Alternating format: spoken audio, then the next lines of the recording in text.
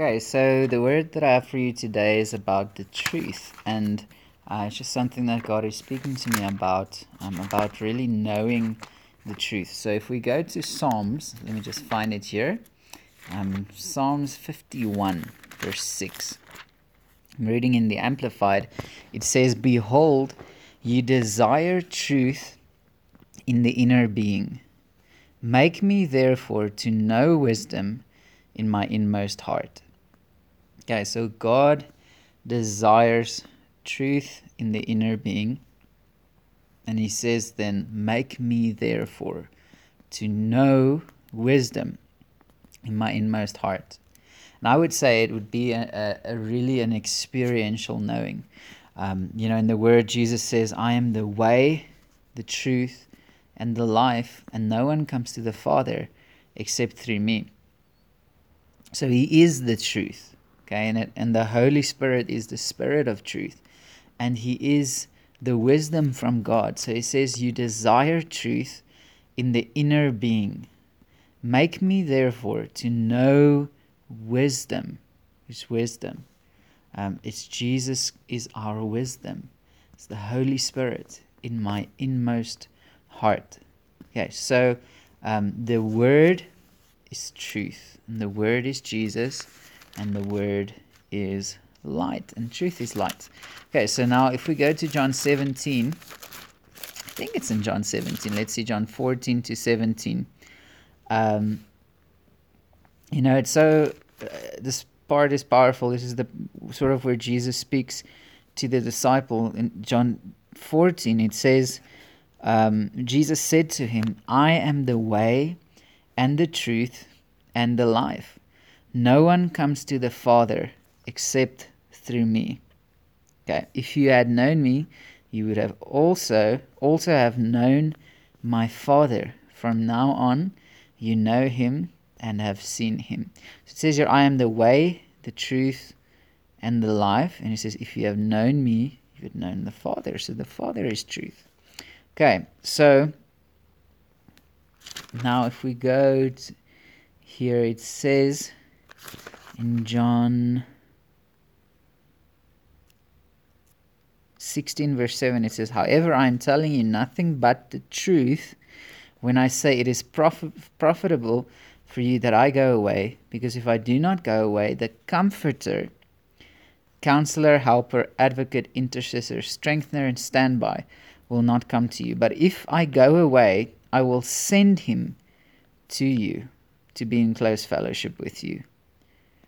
Okay. So the Holy Spirit he sends to us.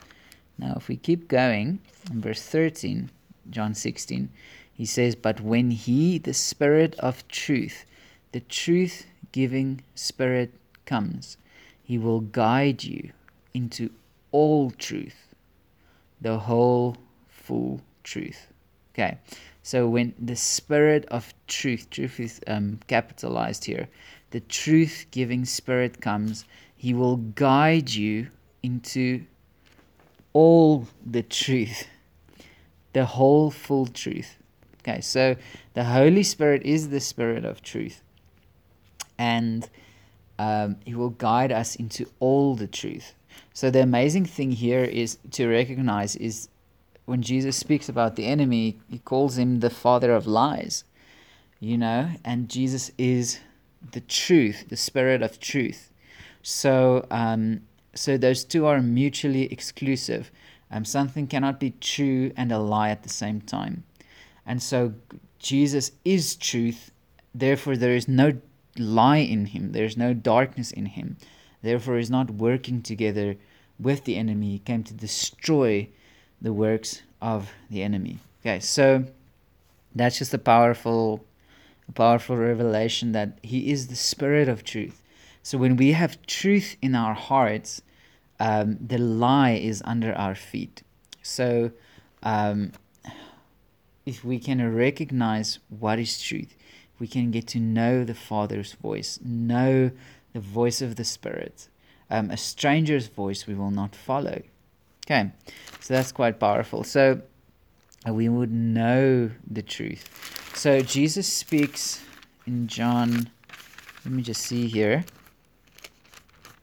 think it's in John 6. The woman at the well. Let me see. Either that or Luke 4. Let me find it here. Okay. Anyway, Jesus speaks to the woman at the well, and he speaks to her, and he says, the true worshippers will worship God in spirit and in truth. So not at a physical mountain, not at a physical temple, but we will worship God in spirit and in truth. So the word is truth and the word is spirit. The words that Jesus speaks is spirit and is truth, but we are in Christ, which means we are in the truth. Again, it's a place of where our identity is found, is we are one with the truth. We are one with Christ. Okay, so the reason this is important is we need to learn how to distinguish the difference between lie and truth.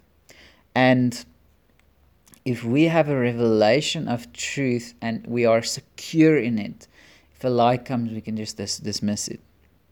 I hope it makes sense. So when we have the word, which is truth, somewhere in Psalms it says, the sum of your word is truth. Okay? When we have the word in our heart, and when we are rooted and grounded in the word, we will experience truth. Now, there is a certain thing, a way to explain this when we speak about truth and the experiences that we go through. The experiences that you go through, if it's not aligned with the truth of God's word, even though it's real, it's not true. It's a manifestation of a lie. Okay, for example, if there is a sickness in someone's body, it's real, we don't need to deny it, but it is not the truth. The truth is that by the stripes of Jesus, we are healed. Okay, so that is the truth. The truth has the power to displace the manifestation of the lie and bring a different manifestation. And so that's why it's so important to have the word in our hearts and on our mouths. Because when we speak the truth as God sees it, the realities and the situations change. God's word has the power to create. If we go to John 1, it's so powerful. It says, in the beginning was the Word, and the Word was with God, and the Word was God himself. And when it speaks about the Word, they're speaking about Christ, speaking about Jesus, because later it says the Word became flesh. Okay, he was present originally with God. All things were made and came into existence through him, and without him was not even one thing made that has come into being. In him was life, and the life was the light of men. Okay, light shines on in the darkness, for the darkness has never overpowered it.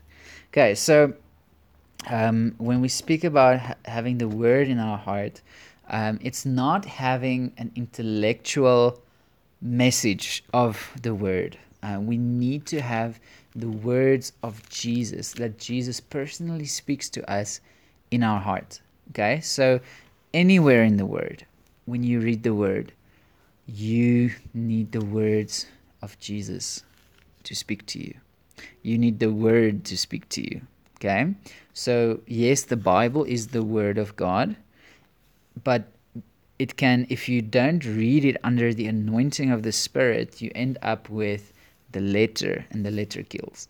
Okay, but when you have the anointing of the Spirit, when the word is present with you, when Jesus is present with you when you read, and the anointing, the Spirit of God speaks to you, those words that touch your heart, that makes you come alive, those are the words that you want to have in your heart. Those are the words that